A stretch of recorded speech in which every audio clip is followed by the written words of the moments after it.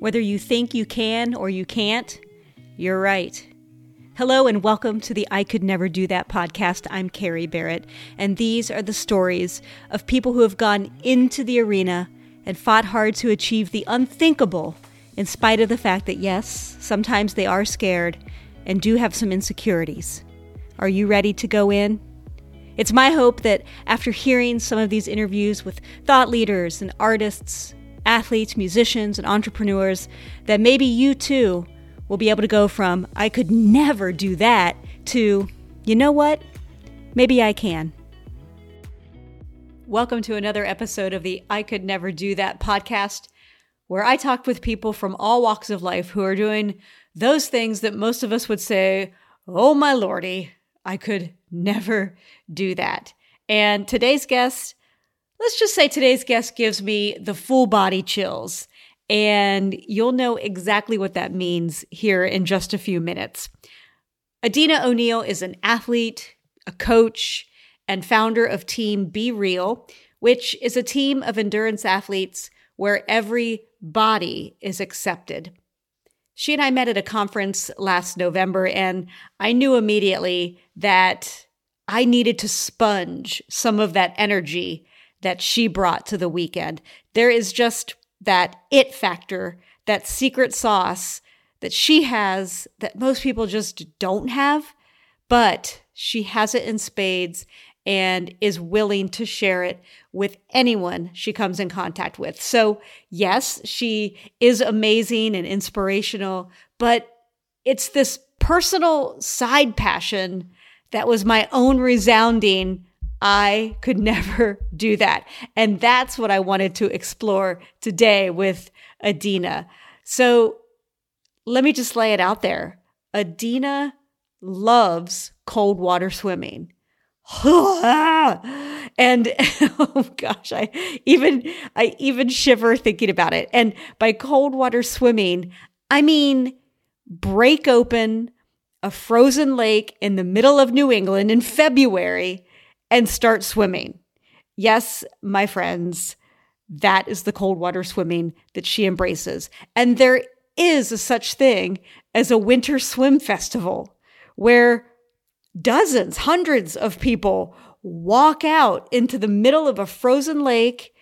They submerge themselves in 32-degree water without a wetsuit, and they compete against each other in different races. I would say different heats, but like that would not even be the appropriate phrase here. Yeah, they race 25s, 50s, 100s, all different strokes. It is unfreaking believable. And when I saw her start posting clips from these events that she was doing, that's when I knew I had to have her on the I Could Never Do That podcast. So I cannot wait for you to meet her. Let's get real. Let's get cold. Bundle up, grab your tea. Let's chat with Adina O'Neill.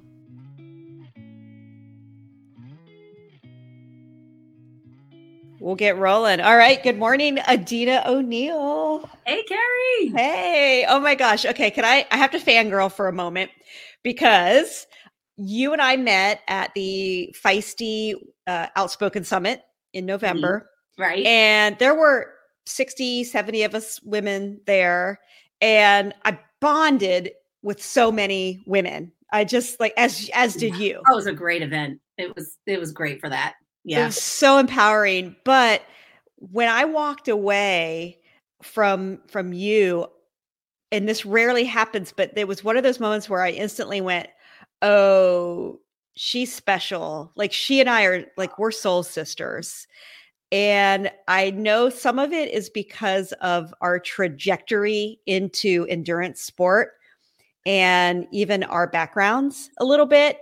And so I look so forward to diving into all of this with you today, your background, how you switched careers in midlife with two children, and some of this insanity that you're up to these days as both coach and athlete. And I love, first of all, that when you go to your website, which is just adinao'neill.com is like your main website, in the description in Google, it calls you a triathlon and fitness motivator. Yep. Why did you choose the word motivator as opposed to coach? All right. Well, before I answer that question, I have to say that the feeling was definitely mutual. I mean, big energy attracts big energy. So that definitely I walked away like, all right, she's my people. So I right love back it. at you. Amen. As far as the word motivator, that was very, very particular and well crafted. It was that word needed to be part of that. Because it kind of started out that's what people always reflect back to me. When I started my fitness journey, as they like to call it, I was like, wow, you're so inspirational. You're so motivational. And I never kind of knew what to do with that. In the beginning, it was so weird. I was just like, I'm just trying stuff. I'm just excited that I can do things I never thought I could do. And then I realized that was kind of my thing, that I have this big energy and I get excited not only for myself, but when I can get that energy to hop on to somebody else and get them excited and motivated about what they're doing. And little by little, I realized that was kind of my niche. I mean, there's tons of triathlon coaches. There are tons of swim coaches. And, we all have great training and everyone's got kind of a thing. And part of my thing is I'm very positive. I'm very energetic. I'm very encouraging. And all of that translates into people feel motivated. And that's, it kind of came back from the feedback of the different athletes that I've worked with over the years before I launched my site. And I said, that's my thing. It's so much more than just you're getting a training plan. Yes. Amen to that. And sometimes coaches, the word coach can be translated in many different ways. I think, sometimes people can think somebody who is just like giving you these commands and you have to follow without question, or you have to just, fully believe in the process. And then I think coach can sometimes almost feel like you're taking emotion out of this whole process. And so I was really attracted to the fact that you use the word motivator, because in the end, that's what people need more than a training plan, right. more than go run 15 miles in zone 2 and tell me how it felt. Right. It's like, there's a gap of like, well, how do I do that? I need to be motivated to do that. But you weren't always, and like, you weren't always this motivator, this coach. No. You had some pretty humble beginnings. So tell me about, the old Adina that the previous Adina. In a prior life. Yeah. Yeah. Prior life, although it has come back and has been so useful in everything I do. I mean, all of our experiences add up and help us do whatever we're working on. But I went to college for accounting and I remember at the time everyone's like, you're going to be an accountant? Like, they're so dull and boring, Like, I know. I was just thinking that. I was like, wow. Unfortunately, there are some that have that reputation, but I know lots of accountants who have lots of energy. We just like numbers and spreadsheets and, things like that. So yes, I went to college for accounting. And that actually took me on a trip over to Paris. I lived in France for a few years on an exchange program where I met my husband, who's also an accountant and also not dull and boring. Is he French? No, he's from Massachusetts. Okay. which is how I ended up back here. He was on the same exchange program that I was. Okay. So, so we met over there, decided to come back and start our lives here. And at that time, I wanted to continue working in French, which I did. And then when I had my kids, I got laid off from the job where I was working, just coincidentally, had nothing to do with me having kids. just the timing. I had two small kids. I had just gotten laid off. I hung out at home with them for a little while, and went back to school to get a master's in teaching, because the town that we moved into has an immersion program, a French immersion program, that we moved here so our kids could benefit from that and also have the language that brought us together and that we love so much. And then over time, I said, oh, well, maybe I'll go teach. It was always something in the back of my mind. When I was a kid, I was like, maybe someday I'll teach something. Never thought it would be young children in French, but it was a perfect fit for me, because I got to continue speaking French. I got to share my love for French. And I got to motivate those kids to enjoy French and actually math, because I taught second grade, which is such a formative time for kids learning math. And unfortunately, many elementary school teachers are so reading focused. And you hear so much about, oh, like math is hard, math is this. And I realized it was such a great opportunity for me to instill the love of math in those young kids. So the math kind of came along with me when I went into teaching. And while I was teaching was when I started doing triathlons and getting into endurance sport. Yeah. Did you do that as a child? Were you into sports and activities as a kid? Tell me about little Adina. Little Adina dragged her entire family out to swim. I was on a swim team when I was age 5. We grew up in a small town in northern Jersey, in a small lake community. All there was to do in the summer was go to the lake. And so I swam and swam and swam. I absolutely loved it. I convinced my parents to take myself and my 2 older brothers to winter swim team. And we swam and swam. My brothers got really good, and really fast. And unfortunately, at the time, I didn't know about endurance swimming. Otherwise, I may have found my niche a little earlier. But everybody got faster. I didn't. I just wanted to keep swimming. And so, then I went off into other sports. I played field hockey for a while. I played rugby in college because I like the jerseys. Yeah. It was like, all right, that looks like fun. The jerseys are cool. I don't know. I played field hockey in high school and I like the sticks. It was like cool. You whack the ball and I just kept trying different things. I was in love with Zumba for years. I was a Zumba instructor for a few years. And I have a brother who's been doing triathlons for well over 25 years now. And, he, watching him, and eventually my children did triathlon before I did. It's like, oh, look what Uncle Mike does. He does these cool triathlons. They were 7 and 8 years old when they did their first triathlon, how cool. Kids. And they're like, oh, you should do one. And I said, yeah. I said, well, I don't run. I'm sure I'd like the swimming fine. I bet if I practiced, I could ride a bike. That made sense. I was like, but then to run at the end of that, it was like, no way. Isn't it funny how it's so different? The entry point for people into triathlon, which is also, my side passion in life. The entry point is so different because I'm like, bring on the run. Yeah. I'm like you, where I'm like, okay, the bike.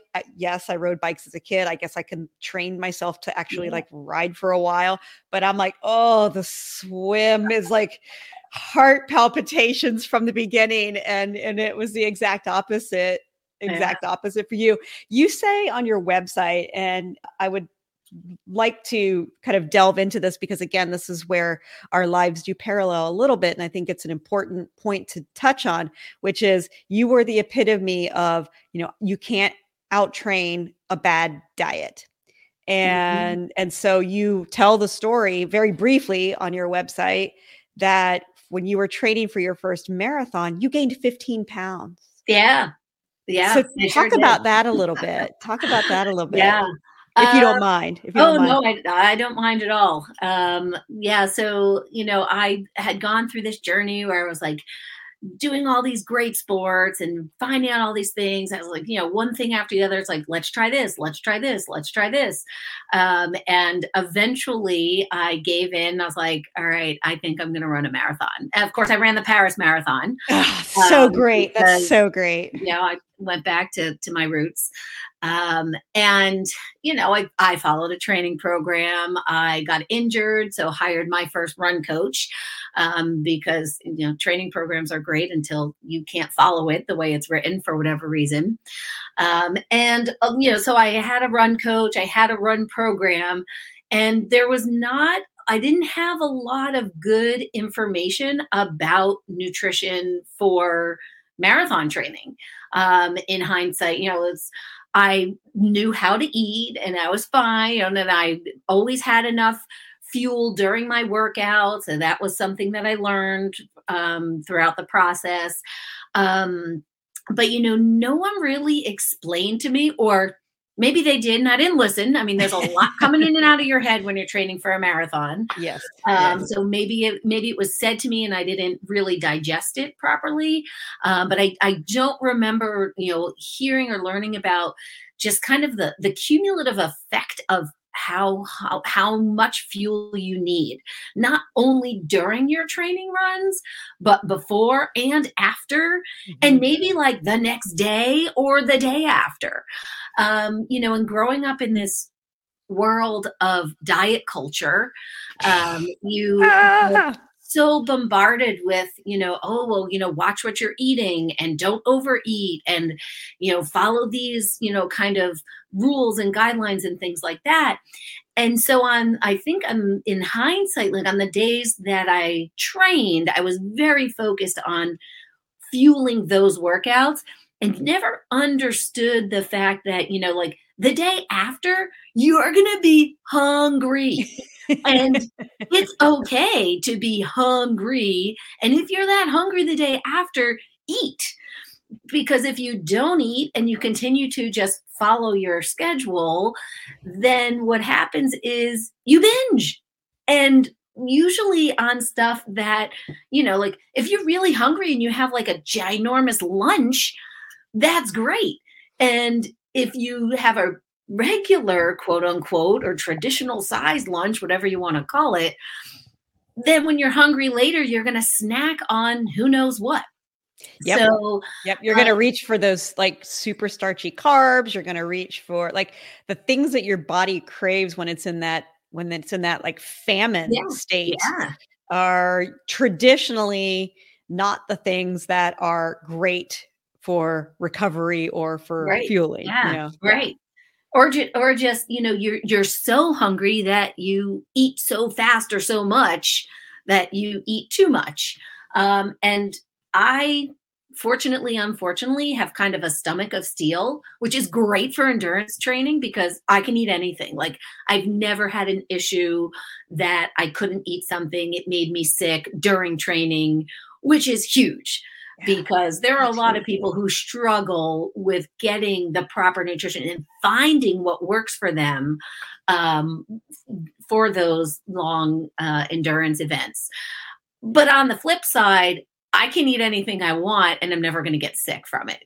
So like if, it's like, wow, Oreos. Okay, let's have 12. Yeah. Okay. And like my stomach didn't hurt. So, there's, and of course my focus was more on the run training. Having an injury didn't help. But really just, there was not a lot of attention to how the nutrition works outside of the run itself. Yeah, that is so true. And I do think some of that has changed, although not much, and there are still mixed messages out there where you will hear people say, gosh, eat, without a lot of direction on what that should look like. And then there are still people that are saying, well, you can't out-train a bad diet. So like, watch what you eat. And so it's still, I can't say that it's less confusing, but I can say that I agree with you in that there's a lot more information out there now. It's just parsing out what's good information and what's bad information. And that's why I love, people like you that are actually out there telling your story and telling the truth and really being open and honest about what worked for you. And so how did you right that ship? I mean, once you accomplished this goal of running a marathon, but you're like, well, what did I actually accomplish here? Well, I like that you use the term ship because, it's always changing directions. And, after the marathon, one thing that I incorporated that was a huge help was strength training. And that is something that I highlight and encourage and beat to death on, my social media with all my athletes, and of course, thanks to, Feisty Media and Stacy Sims with all the lift heavy shit, because, finally people are starting to say, okay, that's a thing. So that was a big part, incorporating strength training into my workout plan. And just kind of understanding, kind of balance of aiming for a balance of nutrients and, carbs are not the enemy. Right. But, you can't only eat carbs, and just kind of getting a refresher on, what a kind of healthier plate looks like. Unfortunately for me, the ship kind of took a crazy turn because I was very intent on those guidelines and, kind of fitting in, oh, well, what should I eat every day? That I lost complete sight of my own hunger. I really lost sight of what it meant to be hungry and what it meant to be full, because I was always following this kind of plan. And although the plan was not it was not restrictive, to the extent that, I would still have an occasional ice cream or cookie. I would eat carbs, it wasn't, something super restrictive, like an intermittent fasting or a keto where you're just right. hours of eating, or whole food groups. It really was a good, lifestyle, just of balanced eating. But I just took it to the extent that it made it so intense, and oh, gotta follow this, gotta do this, gotta do this. And I got to a point where I just still kind of cracked, I mean, in 2018, after I did my Ironman, and started to have perimenopausal symptoms. So Yeah. There's that. Yeah, there's all that. There's all of that. That's what's happening. And, and my biggest symptom was just emotional swings. And I was an emotional leader. And so, some of those things that I knew to be true, that I knew work, kind of went out the window, and I focused on my mental health more than, let's make sure that I keep these, portions kind of in control. And I gained a lot of weight back, because I was not following that same kind of plan. But it's a tough thing. It's a tough thing to be in the prime shape of your life. You now started this business where you're a coach and fitness motivator, and you're putting all this weight back on, and it takes a toll on you in a lot of different ways. And the best thing I can do is just try to work through it as best I can, share my story, and just I'm a real person. I'm not perfect. I make mistakes. I still know what is best, but I really had to heal my own understanding of the whole process. And, do what I can to keep going. And, well, you have, obviously, because now we're almost 5 years on from that Ironman. A couple of things I was jotting 2 words down so that I didn't forget them as you were talking. And the first was when you were talking about this nutrition plan that you were following that was, quote unquote, well balanced, but it sounds like, correct me if I'm wrong, that you lost your intuition for hunger. So you were just following this plan. And although it wasn't rigid in the fact that it was restrictive calorically or nutrition wise, but it was, you were following this plan. And so if it said to eat pasta with chicken, that's what I was going to eat. Even if maybe you were craving, a piece of salmon at 7:00 at night, but no, it says to eat it at 6. I have to eat it at 6. So it was that the type of rigidity that you're speaking of, like where you just sort of like lost this intuition for your body? Yeah. The plan I was following was more around like, portion it, and many diet plans are around portion control and making sure you have the right balance of different portions. So if you ran out of your portions for the day, you should stop eating. Yeah. Wow. Yeah. And I actually was really good at adjusting the plan to fit endurance training because none of those plans are made for endurance athletes. So I was able to adjust it and say, okay, well, this is kind of a guideline. And I always gave myself after the marathon, I always gave myself kind of almost like carte blanche when you were in the training block.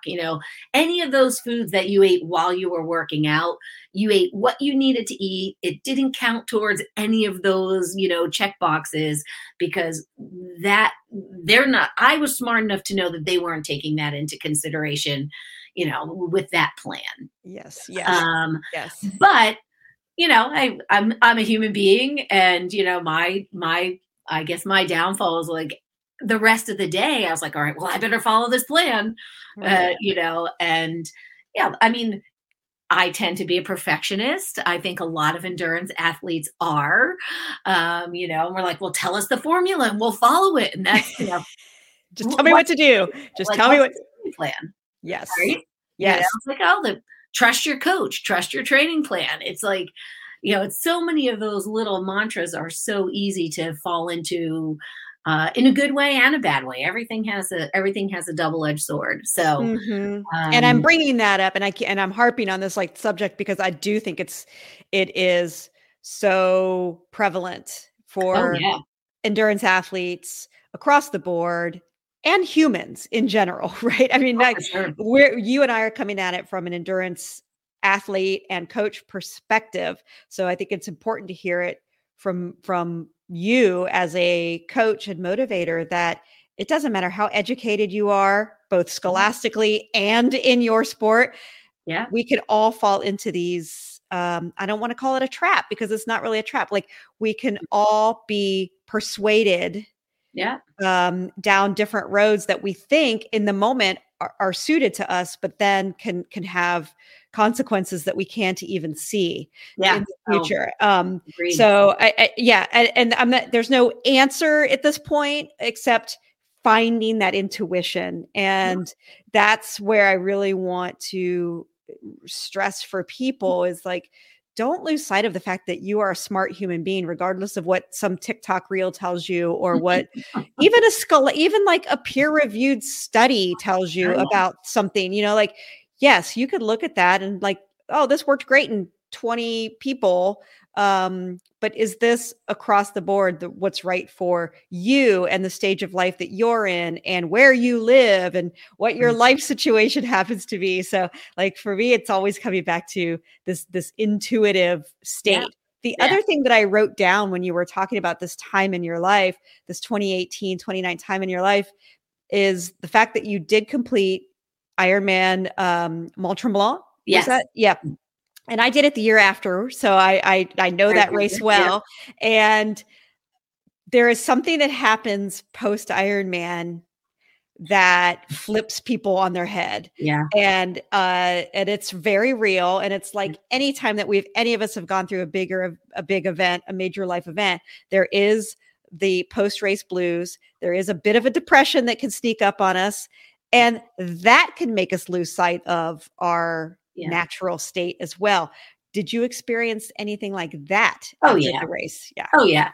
And, and it's not surprising because you put a race like an Ironman on your schedule and talk about, following a schedule and being intense and sticking to it. And I have to say, like, kudos to my coach, PJ, she at the time, well, the first thing I said to her was like, look, I will do every single thing you put on my plan. So your job is to make sure I don't do too much. Like I Mm. knew myself well enough. Like I will follow the plan exactly. And she was fantastic because at the time, my uncle passed away during my training, and she's like, go to the funeral, don't care about your training for the whole weekend, you're fine. Yeah. Yeah. And if I didn't have someone reminding me that, I probably would have been like, can I bring my bike? How can I do this? What am I going to fit in? How am I going to fit it around? And the point is, it's such an intense period, like for me, it was 9 months, like my training started January 1, or 8 months. The race was the end of August. And, it's 8 months of living, sleeping, breathing, everything Ironman training. Everything you do is with that eye on the prize. And I remember I was always posting, eye on the prize, going for that goal. And it's great. Like it is how amazing that we can get ourselves to focus on that, towards that goal, and make all these in the moment decisions that get you far down the line. And then you get there and you're just like, what do I do? Uh-oh. Yeah. Yeah. Uh-oh. And for me, and at the time I was like, well, what's bigger than an Ironman? Like I had no idea. And I was very sure that I was not going to try for like the double or triple Ironman. The ultras, yeah, That's the anvils. Too much running. That is way too much running. See, I'm oddly attracted to that because I'm like, oh wait, I get to run a double marathon. Yeah, sign me up. Yeah, but then I got to do that. So we have to get together. Maybe we'll grab Celine, and the three of us can do like an ultra relay. Oh, I'm down for it. I know Ultraman is exploring some relay divisions. I'm so down for that. Absolutely. Interestingly, like the relay is something that kind of saved me, because I switched a little bit of my mind frames, like, oh, well, let's do relays with other people who can't do the whole thing.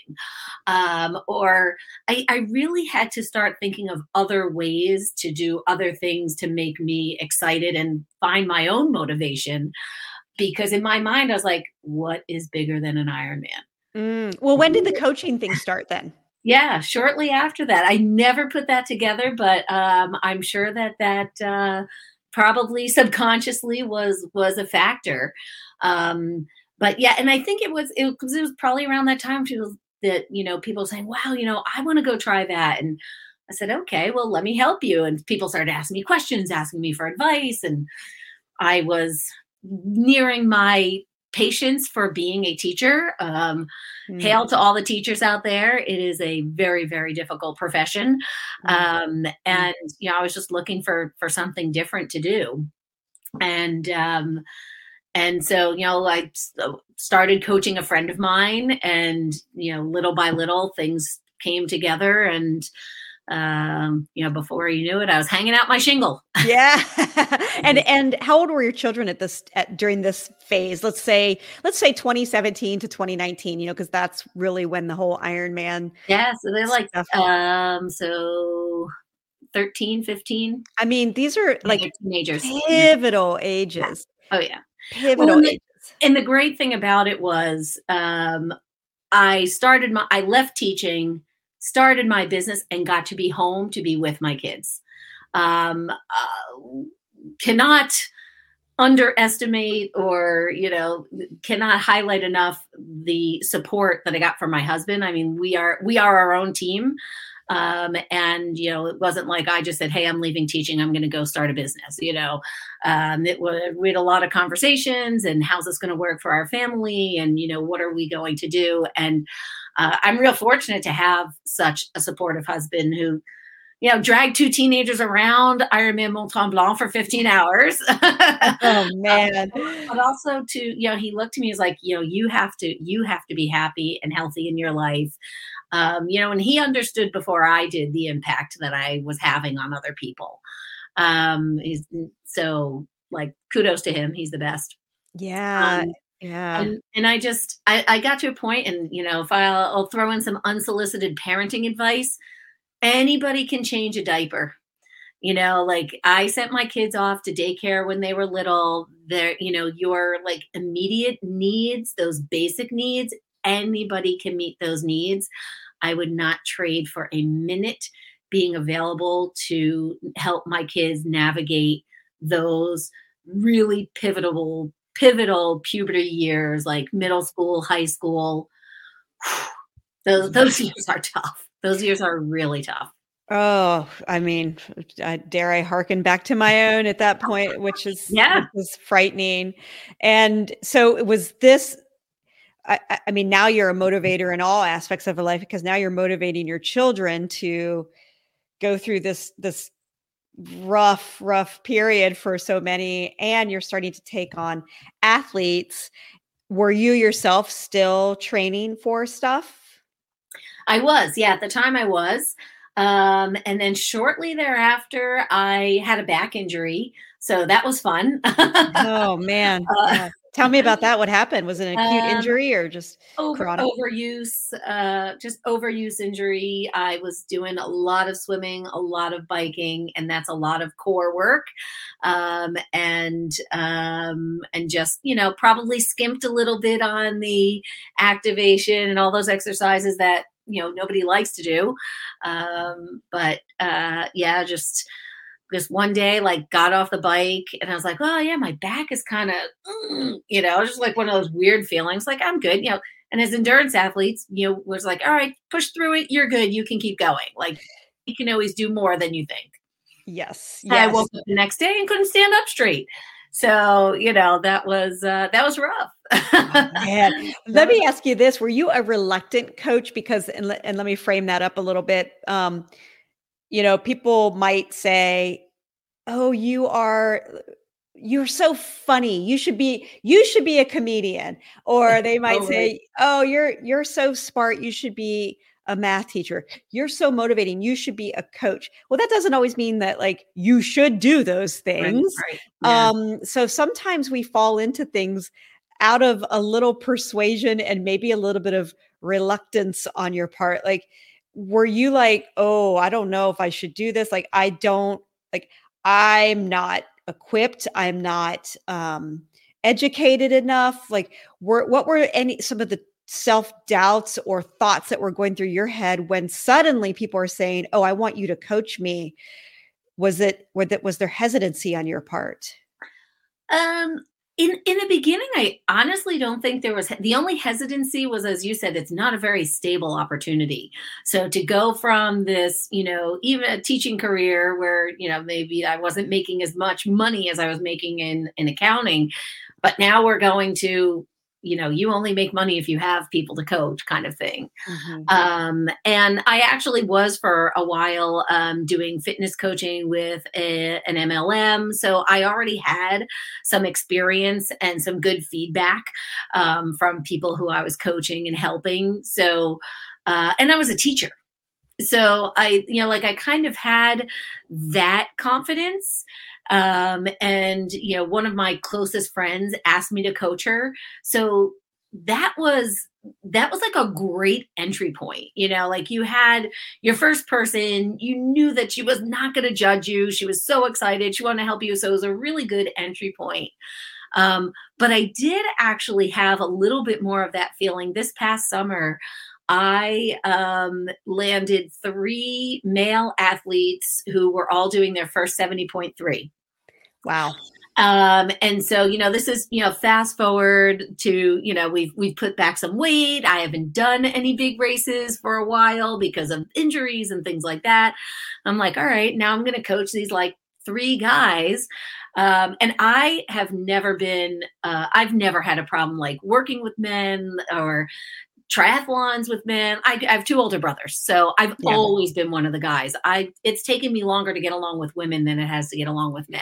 I have to interrupt you very quickly there because I did not know that about you, but that's another soul sister thing because I have 4 older brothers and I'm the only girl and I'm the youngest. And so like you, I've just kind of been one of the guys and my attitude and the way I approach life really reflects that. So I just wanted to drop that in there as well. I do have a younger sister, but she's like 5 years younger than I am. So when we were growing up, it was always me and my brothers.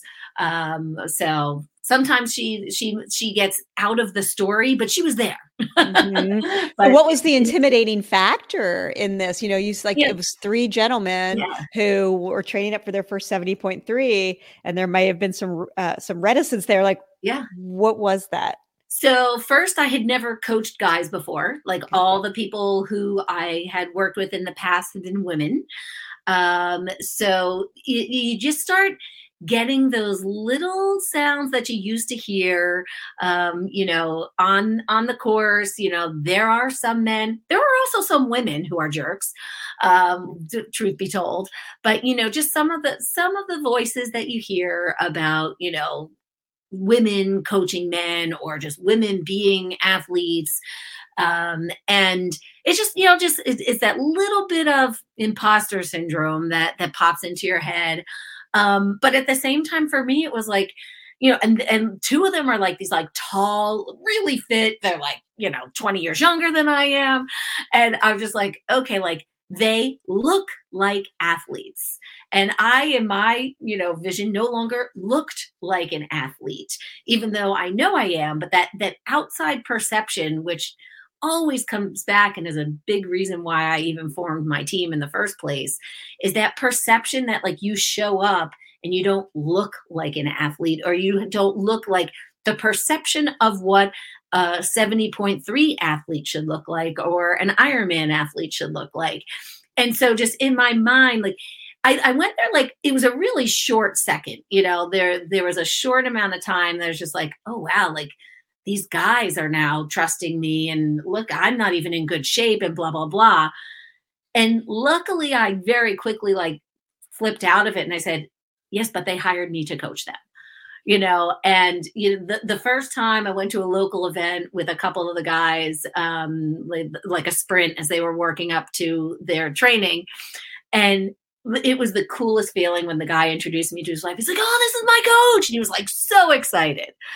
And then it was gone, but it's just, you always have that doubt when you try something new. And like that was part of, why did you go from a sprint to an Olympic to to an Ironman or any kind of endurance activity? Well, why do you keep trying those things? Well, to see if I can, Mm-hmm. and to keep working on passing through that doubt, and I love how your podcast is called the I Could Never Do That podcast, right? And that was the first thing someone, triathlon, I could never do that.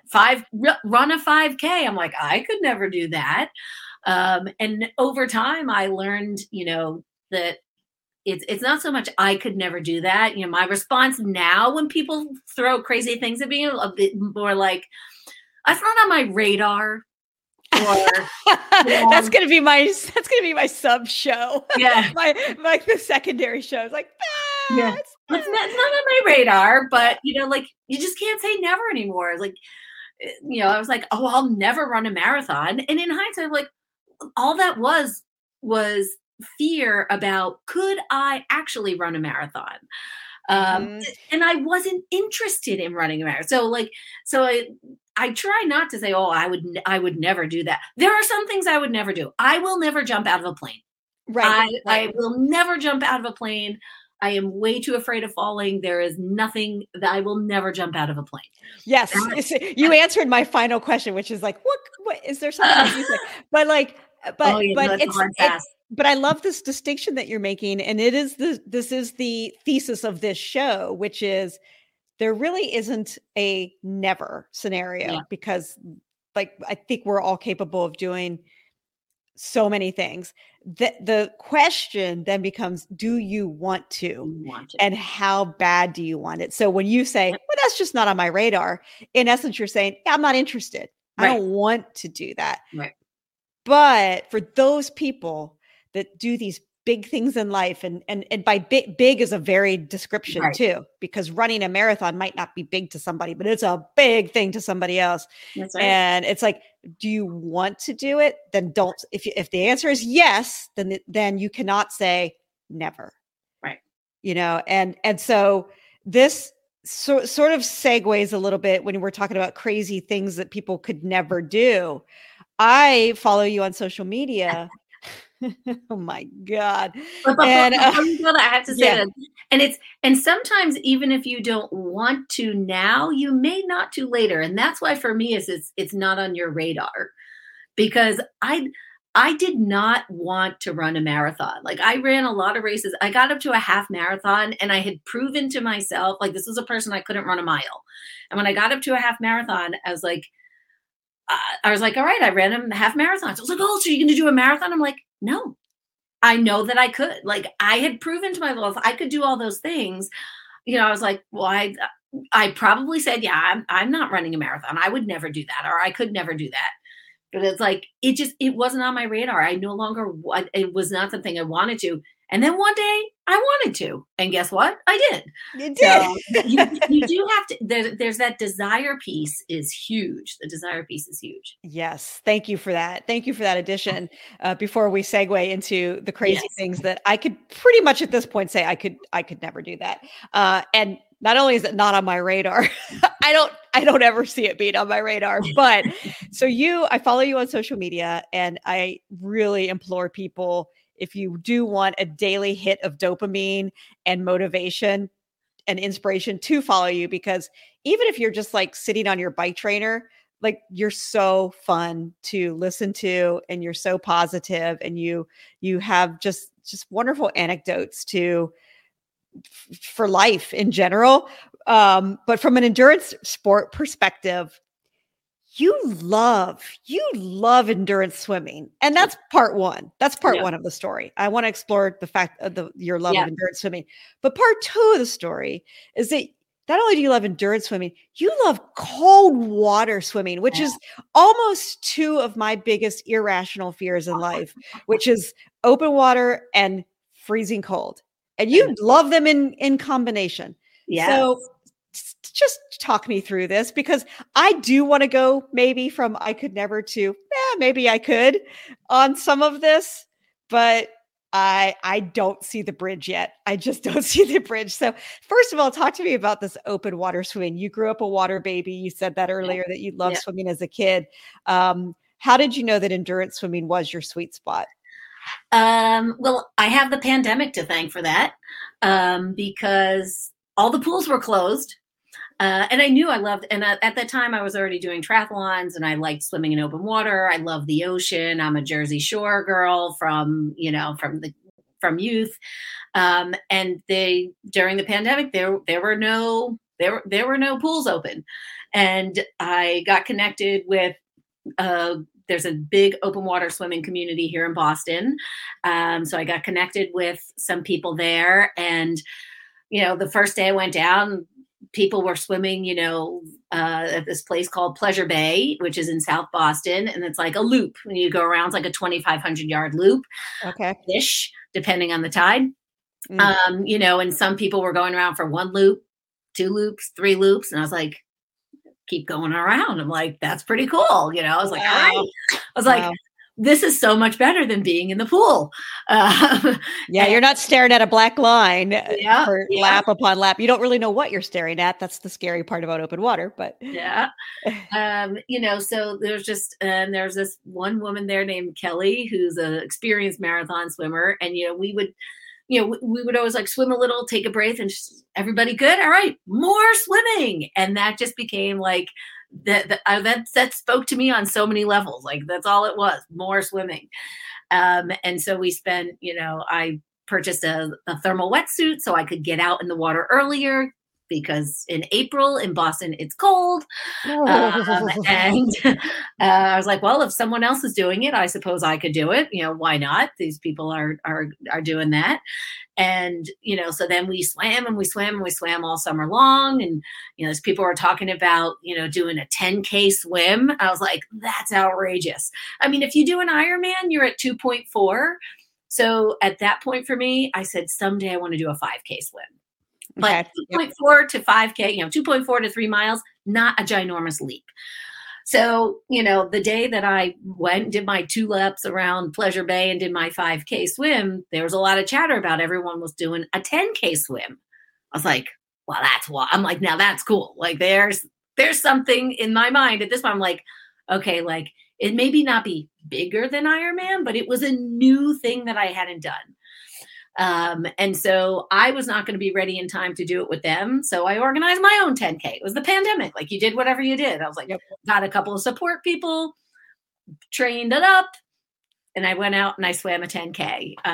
And, I had some people to swim with me. Had some friends came up from New Jersey to surprise me, which was really exciting. And I was like, well, this is just cool. And the best part of it was, that wasn't the end. For me, it's like you got to Ironman. I was like, well, what's next? I'm like 10K. I'm like, well, what else can you do? Like, and then there was, you could do like a 10K in the ocean or the area that I swam was pretty protected, so wow, a 10K in the ocean would be pretty wild. And then I started hearing about these other swims that people were doing and crossing lakes. And, my friend Kelly that summer did like a 22-mile swim or something like that. I was like, yeah. This is outrageous. I was like, you can just keep swimming all day long. Absolutely. I'm so here for this. So I just kept swimming and swimming. And last year I turned 50 and I wanted to do something epic for my 50th birthday. I said, oh, maybe I'll do another Ironman. Like, I'll find one around my birthday. It'll be cool. People can come. We can do it together. And my heart wasn't in it. I was just like, nope, that wasn't it. And then I heard about this 10-mile swim and I was like, 10-mile swim? Now that's wild. I was like, okay. I was like, that's something I can sink my teeth in. I was like, more swimming. Yes. And where was that? Where was that swim? This was up in Newport, Vermont at like Lake Memphremagog. Okay. We'll come back. Yeah. We'll come back to that. Yeah. Yeah. Yeah. And it's just like, it's just ginormous lake and you go swim out. It's one big loop. So it's not like 10. I was like, no, I'm not doing like 10 loops of 1 mile. No, thanks. I was like, one big loop of 10 miles. And I swam all day long, literally all day long, a little over 8 hours. Let me ask some like logistic questions on that. So I know in certain federations to be considered, an official finisher or whatever the designation is, like some swims, like you can't wear wetsuits. Others, like I have a friend who's done the Triple Crown of open water marathon swimming. So English Channel, swim around Manhattan and Catalina. Yeah. And so obviously there are very, very strict rules that come along with that. So no wetsuits, you can't touch your support boat. They have to like throw the feedings out to you. Was it similar for this 10-mile swim? Okay. Yeah. So no wetsuit. A marathon swim is actually anything 10K distance or longer. Okay. Is considered a marathon swim. In the Olympics, the marathon swim is a 10K. To be an official marathon swim, you wear one swimsuit that has, no extra heating or buoyancy, one swim cap and pair of goggles. So we followed Marathon Swimming Federation rules. So no wetsuit, one cap, goggles. I had a kayaker next to me. She threw my bottle out at me every half hour, said, have some nutrition. Yep. And, it's like, you don't touch the kayak, you don't touch the bottom. Well, in the middle of the big lake, I was way too far from the bottom to touch the bottom. So we followed the marathon swimming rules.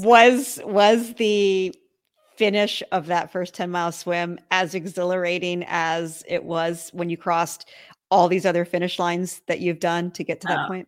Absolutely. There was a little less fanfare.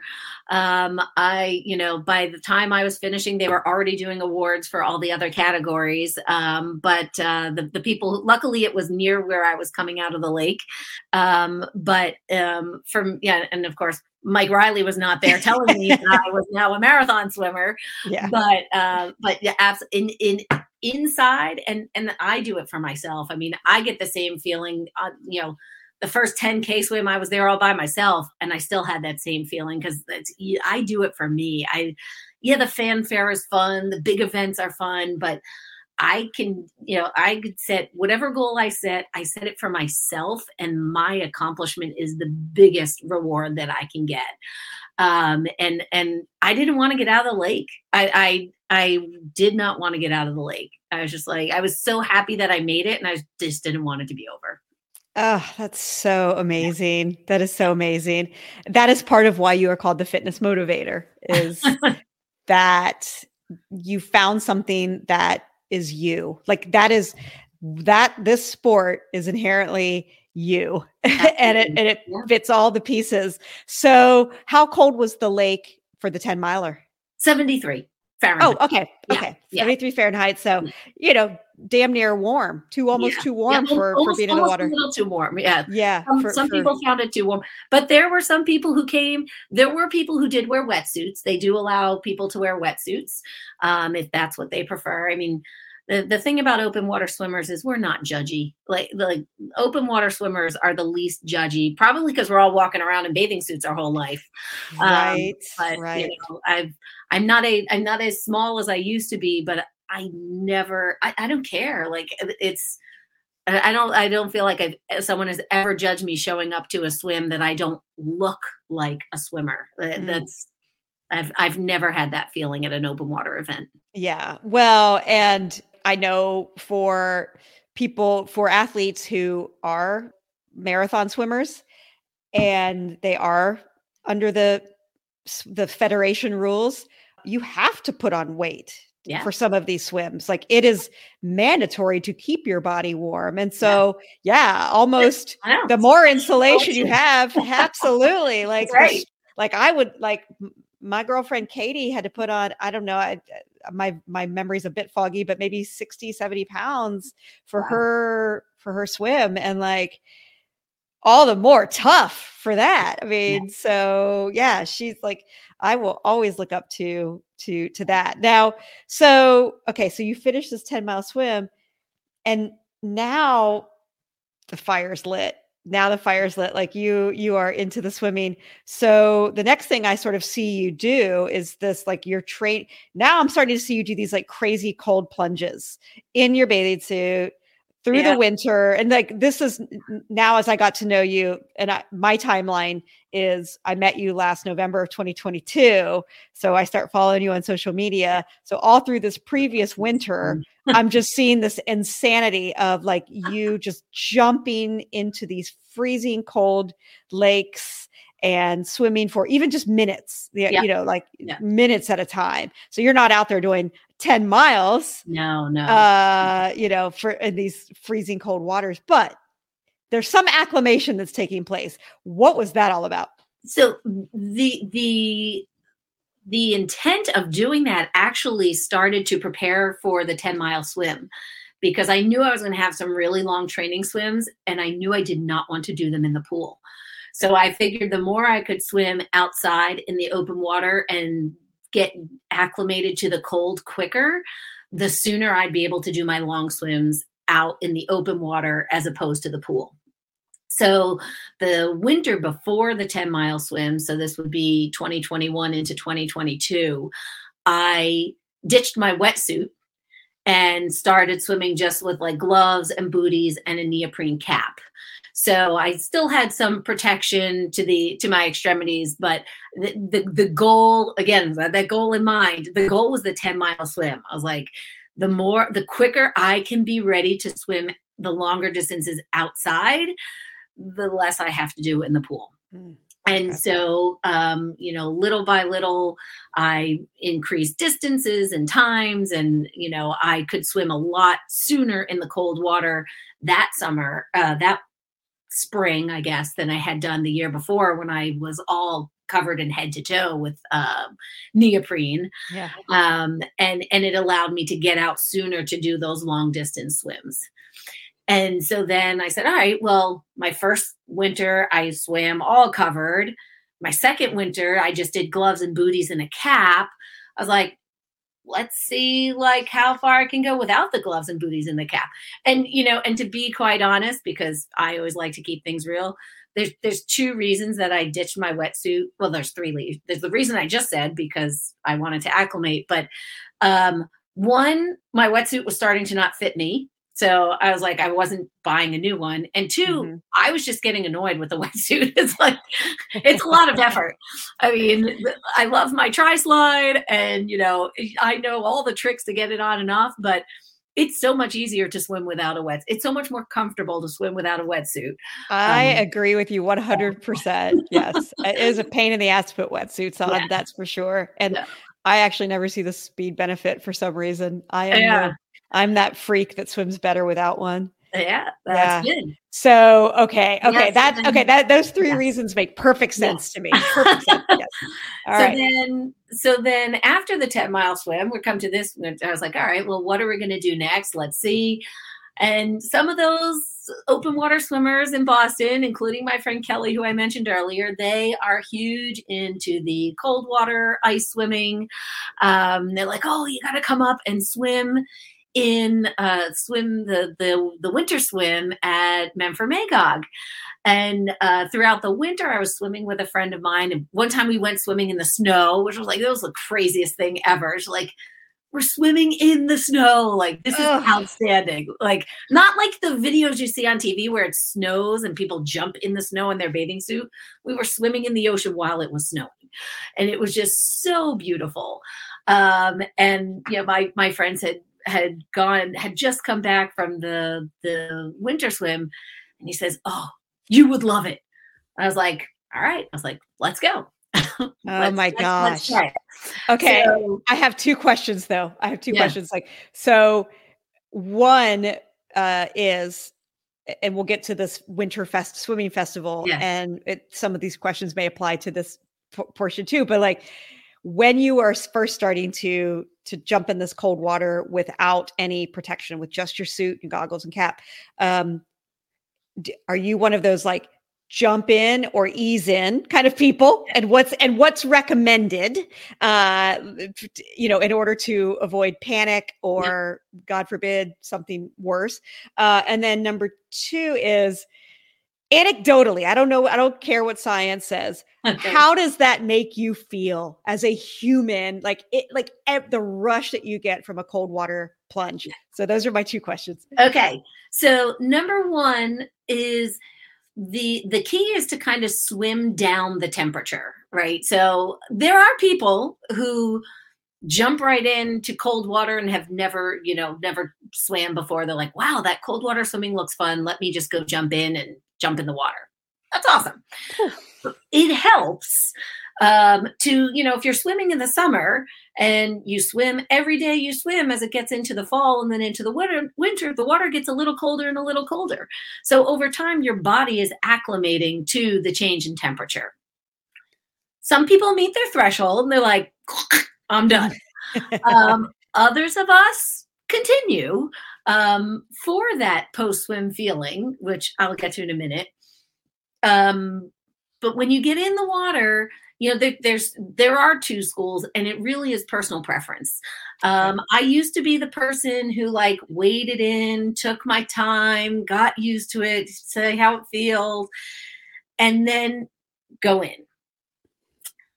And I watched a friend of mine, the one who came back from the winter swim, and he would always just go right in. And I was like, I wonder if there's really a difference. And so, let's try it, see what happens. I was like, well, let's see if there's a difference. So one, I was like, all right, I'm just going to go in. I mean, I didn't run right in and dive, but, it was like walk in and just go right into my shoulders, get that initial submersion. And I was like, all right, it really wasn't, it wasn't any worse. I was like, in my opinion, personally, I think like taking your time to walk in makes it worse. She's like, just go right in. It's not going to be any warmer by the time you get there. Yes. It's that anticipatory stress that's the buildup. Yeah. I mean, I am the person that will sit on the side of an 80-degree pool and dip my feet in before I actually get into my waist. Yeah. Whereas at Master Swim, I see all like the real quote unquote real swimmers. They just dive right in. I'm like, oh God, I can't do it. So I did not know if there was any, either etiquette or actual real safety advice on that, like which one is preferable, especially when you're dealing with temperatures that are in the 30s and 40s Fahrenheit. The etiquette is you are in charge of you first and foremost, and you have to do what you are most comfortable with. that is also the safety, but the safety is to have someone with you who knows your plan, who respects, like I swim a lot with other experienced cold water swimmers. So we know each other. We know what our plans are and, what to do and what to look for. Okay. You can also just have someone on the shore. If you don't have someone who wants to go in the water with you and you say, oh, this is my plan. This is what I'm going to do. And they're watching out for you. Sure. Okay. Okay. But there's so much personal preference to how it all plays out. Yeah. And in training for the cold winter swim, the winter festival, I said, well, gee, I'm not going to have a lot of time to dilly-dally and get in the water. So this past winter, my goal was to get in as quickly as possible. Every time I went in was to get in as quickly as possible. That was my training, because you walk up and they say, take your clothes off, get in the water. So you can't take your time and say, let me just put a toe in and let me wait for my legs to feel this way. You just got to go. So that was my training. Okay. So the post swim. The post swim is that's an inexplicable feeling. It's something about convincing your mind to get your body to do something that maybe logically doesn't sound wise, right?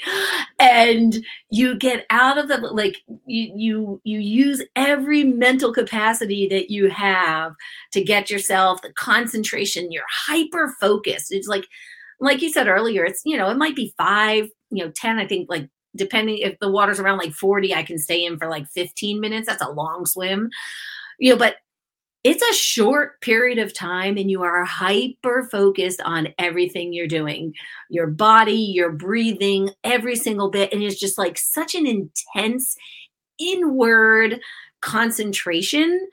And when you get out, you're just like, it's like, I rule the world. Like, just like you just conquered something so incredible, and I swim a lot in the ocean, so you never know what the ocean's going to do. And in the winter, there's often waves and you're just like, it was you in the ocean. It's so hard to put words to, but it's just this feeling. It's just like, I freaking did that. And every time you do it, you think like it becomes less like, well, I did it once. No, every time you step in that water, like, oh my gosh, this water is cold. Oh, sometimes just like, why are we doing this? And you get out and you're like, this is why. It's this state of accomplishment every single time. It's you against you in that cold water. And, it's like, sometimes you last for 5 minutes or 7 minutes, or, your hands are cold first, or your feet there's so many different variables. It's windy, it's snowy, it's rainy, it's, sunny. You've got to walk 100 yards to the beach because it's low tide, or, you jump right in because it's high tide. There's so many different factors and you have to like process them all at once. And like for those, whatever minutes that you're there, that's all that exists. It's just that one moment of time that's all about you. Oh, Adina, that sounds so amazing. Yeah. So amazing. Almost making me want to do it. Until I saw your footage from the Winter Swim Festival. So the men from Magog. Yeah. Lake. Okay. Yeah. It's a lake in Newport, Vermont. Correct. And they have an annual winter swim festival. Right. And again, I will post photos of this like on the webpage and in the show notes that accompany this, because it is this is to my eyes. You can tell me, you could actually describe it differently. Like, so from just your social media, it is a frozen over lake, like exactly what you would picture in the northeastern United States.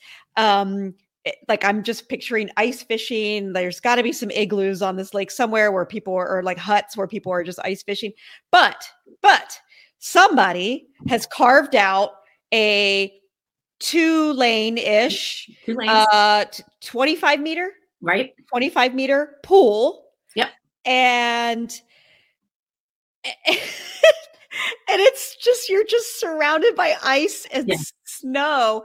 But what's so cool is that, they've erected like flags, Oh, that's fun. presumably from every Yeah, state or country that is representing correct. people that are swimming in this competition. Yeah. And I can almost hear like an Olympic-ish theme song as all of the athletes march out to what in normal pools would be the pool deck, Right. but here it's just basically the ice deck surrounding it. Exactly. And there are multiple events all weekend long. Yep. You nailed it. That's exactly. Oh, well, you nailed it, because I'm only taking this from what Yep. I was taking in from your Yeah. social media. So talk to me about this event from your perspective and the different events that you took part in.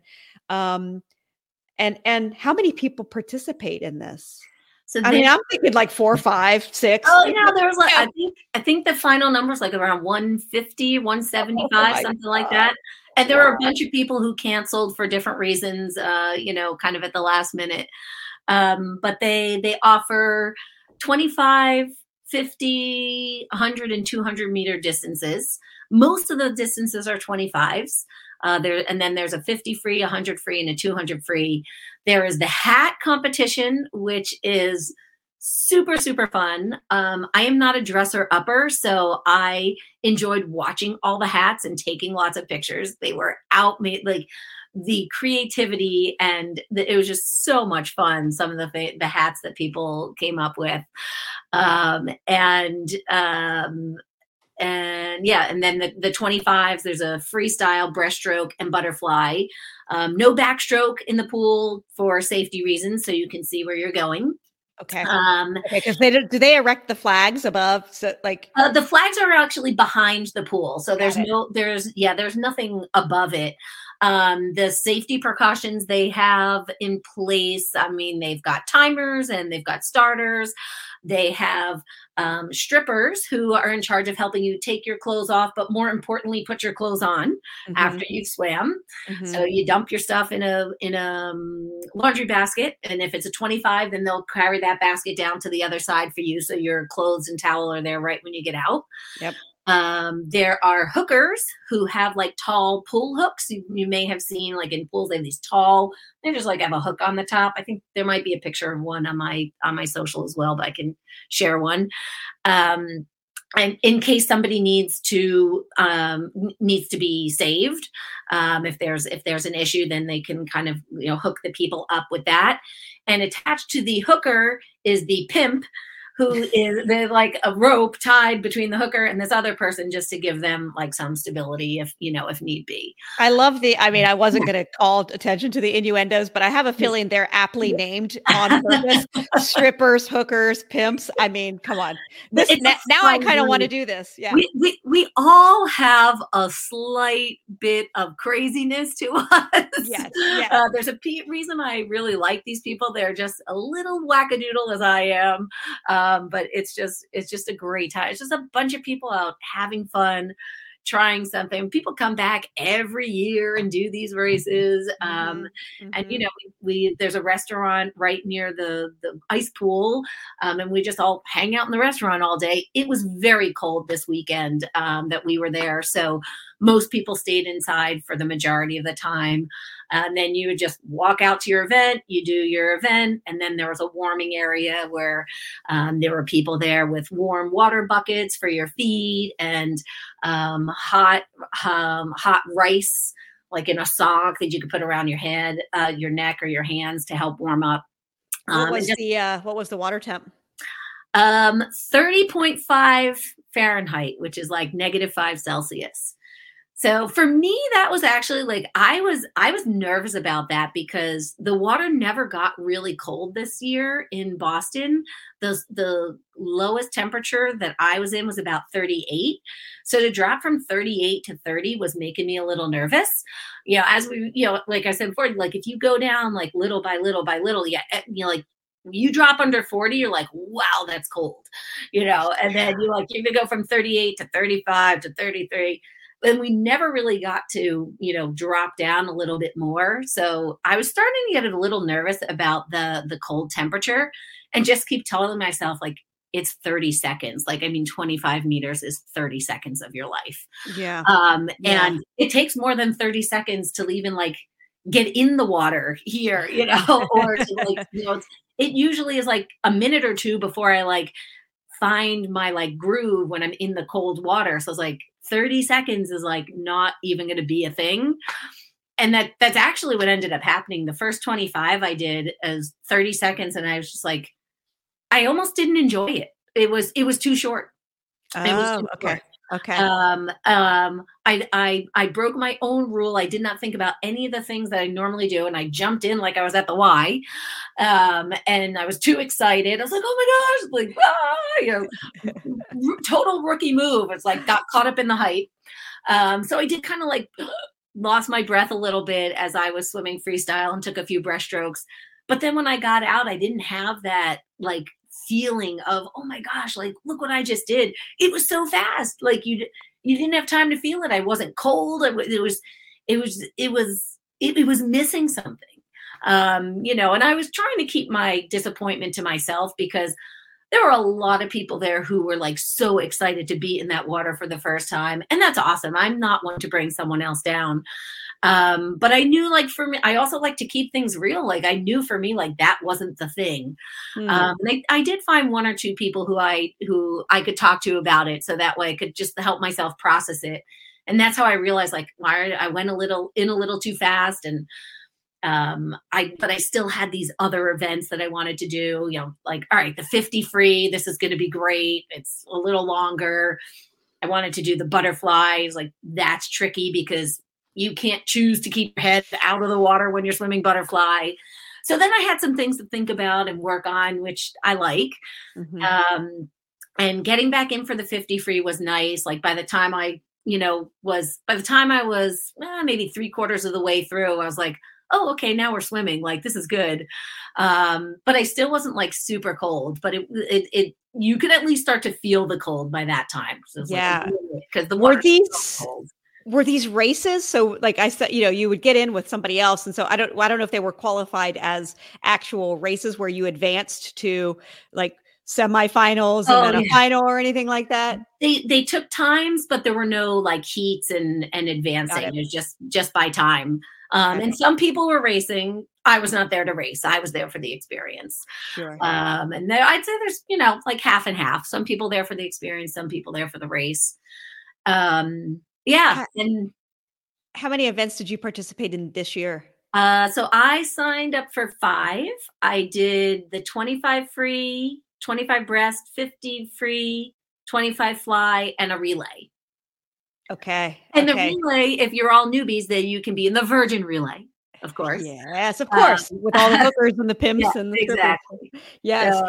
So I did see on your social where you said next year you're looking forward to doing the 100. Is that and the 200? And the 200, is that because you want to kind of capture that feeling and you just like that the 25 and 50s just like it just wasn't long enough for you? Unfinished business. Love it. I almost tried to get in the 100. They do sometimes allow people to add on events. People were canceling, people didn't come. But the 100 was the last day in between, after the fly and before the relay. And I said, well, that's 3 events in a short amount of time. And coldness is cumulative. So I said, well, I don't know how cold I would be after the 100. I would never want to let my teammates down on the relay. I had all confidence that I can swim the 100. But it wasn't worth jeopardizing being available for my team. I made a commitment to the team to be with them. And I knew I wanted to try the 200 as well. So I'll go back next year. I'll do the 100 and the 200 and the fly again, because if you can swim 25 fly in a frozen lake, like, you just have to. I mean, if you can swim 25 fly in a hot tub, like, do it, but Yeah. like, because the fly is such a, that's the Yeah. stroke that people look at and go, how do you do that? Yeah. That's amazing.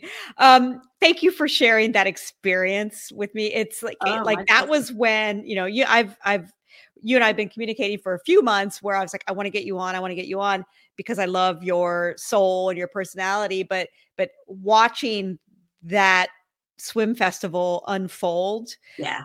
almost in real time, it was the clincher for me because that really for me fell into the I could never do that category. And hearing you talk through it and like just this positive attitude and even this like, yeah, wasn't long enough, I want to do more, Yeah. and like that epitomizes it. And I want to sort of put the bow on all of this conversation by coming back to you as a coach and this team Be Real, which is your team Yeah. name. Your company's name is Real Fitness, but your Right. team is Be Real, and you've said that a few times during Yeah. this interview where you said, I just want to be real. Yeah. So what does that mean to you in being real? And why did you choose that for your team name? Well, I that's the only way I know how to be, is to, keep it real, tell it like it is. We live in a world where, everyone says, oh, Instagram's the highlight reel, and Facebook, social media is blah, blah, people are so down on it. I personally don't see that because those are not the people I surround myself with. Um, but for me, being real, it's about being who you are. And when I was a little kid, teenager in high school, I was the short, fat, smart kid in the band. And none of those things were people that, they were not the popular people. I was not a popular kid. And I learned at a young age that you have to be who you are and be proud of who you are. And, it doesn't necessarily always come easy. And the underdog is a tough place to be at, when everybody else is popular and they're like, oh, you're a band geek. I'm like, yeah, but I like the band. So, okay. It's kind of a tough place to be, but the underdog is freaking awesome, and we can do anything we want to do. We set our minds out to do that's in our heart to do. And I may not be fast, I may not be skinny, I may not be tall, but I'm me, and I'm out there, and like I can swim 10 miles, and I don't know a lot of people who can say that. I completed an Ironman. I like that wow factor. Like that's part of me. And there's nothing wrong with that. Like, I like to say, well, look at what I did. I don't think that's bragging. I'm proud of myself. That's the real me. Like, I don't think you should censor yourself because other people think you're bragging or whatever their opinions are. That's their opinions. That's their problem. And I just wanted other people like me to have a place to be the same way. Like, I know I'm not the only person who feels that way. I might be one of the only ones who's going to say it because I don't care. Like, I'll talk to anybody and I'll say what I feel. And that's some people just need permission to be like, all right, yeah, I'm going to go hang out with them and I'm going to say how I feel and I'm going to do what I want to do. And who cares if, I'm old or slow or have a disability or am in the LGBTQ community. I'm like, we have all those things on my team. And nobody is judged for any of it. Nobody is judged for any of it. Like, the only thing I'm going to judge is if you show up with a bad attitude and say bad things or negative things about your teammates or yourself. Like, I don't have time for that. I understand that we all have hard times, and there are times where I'm like, I was crying this morning over something. Like, that's okay. Like, we all have hard feelings and we all work through them. I had a rough workout yesterday. I'm not going to tell you every workout is the best workout, but I'm not going to say, oh my gosh, I'm an awful athlete because I had a bad workout. No, I had a rough workout.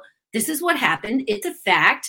This is what I can learn from it. Moving on to the next thing, and that's what it's all about. And, so the real actually stands for a realistic, empowered, attainable lifestyle. So that's what that means for you. It's realistic to you, who you are, and you empower yourself And sometimes, throughout the team, sometimes we need our teammates to help us feel empowered as well to do whatever it is that we want to do. Not more than what we want to do and not less than what we want to do, but what we want to do. And, it's attainable. Like, you can do it. If you put your mind to it and you have the right resources and you have the right support network, you can do it. And it becomes a lifestyle. It's however you want to live your life. And the B is for badass because, we're all why not? That was the best mic drop I've ever heard in my entire life. And are you always accepting new athletes? Absolutely. Yeah. And that's a great thing. I've had athletes come to the team and say, oh, I didn't make this team, or I don't do Ironman, so they didn't want me on this team, or I'm only a runner, so they didn't want me on that team. There's none of that. There's none of that. I mean, it started as a triathlon team. We have a lot of triathletes on the team. But we've got a few people who are predominantly swimmers, predominantly cyclists, predominantly runners. It's about finding whatever it is that you want to do, and doing that, I share training tips every week. Every month we have a motivational meeting where we have guests come in and share different kinds of expertise. And right now we're planning our first team retreat and race. We're all, thanks to Ironman, who put an event on my birthday. I decided to organize, a retreat around that. So we're all going to go hang out and get some relays together. What race? It's the Ironman in New York at Jones Beach. Oh yeah, Long Island. 23rd. Yep, in Long Island. Yeah. So excellent. That sounds like fun. Yeah. So, but it's people decide at different times that they want to start something. So it's like, oh, well, and I have a lot of newer triathletes and newer athletes in general. It's like, well, I didn't know I wanted to do it in February, but I want to do it now. Can I join? Yes. It's just because, yes, you can. Everybody deserves to feel like part of a team. We don't cut people because you're not fast enough or, didn't reach a podium. Oh, that's the worst. Oh, that's terrible. Yeah. There's no podium shaming around here. There's no, oh, you only did a sprint. Only does not exist on, you can, anyone on the team, if you ever meet, there's like, if Adina says that one more time, I was like, there are no onlys, or I just did this, or this is good for me. No, this is what I did. It was a good time, period. Thank you so much for all of your precious time and just your attitude. I know I'm entering into my afternoon on a much higher level of having spoken to you for the last hour and 20 minutes. And I mean it when I say, like, you are such a wonderful, positive force in this world. Knew it from the moment I met you. And I continue to be inspired and motivated by you because, after all, you are a fitness motivator. Yeah. So where can people reach out to you? So my website is adinaoneil.com, 2 L's like the surfing company in O'Neill. I'm on Instagram. It's Adina O'Neill Real Fitness. Facebook. You can send me an email at hello@adinaoneil.com. Come find me at a race. I always look like this. Like, I don't have hair up, hair down. I don't wear makeup, so I'm very easy to find. Come say hi. I usually have a Be Real visor on, so I may look like this. There you go. That's one. Yes, that's what I'm used to seeing. I may look like this. I forget people's names all the time, but that's real life. But come say hi. I'd love to talk to you anytime. And a huge thanks, Carrie, to having me on. It was great to chat with you and share the story. And hopefully someone will listen and be like, yeah, you know what? Like, I can do that.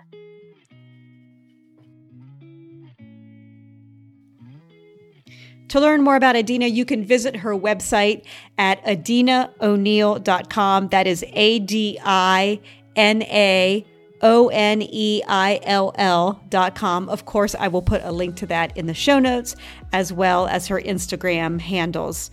Thanks so much for listening and supporting independent podcasts like this one. If you'd like to share a little support, you can donate any amount through the Buy Me a Coffee link, which I will also provide in the show notes. Until next week, stay warm. Even if you get in the pool, make sure you get in that hot tub or sauna right after, especially after today's show. Have a great week, and we'll talk to you soon. Thanks for listening.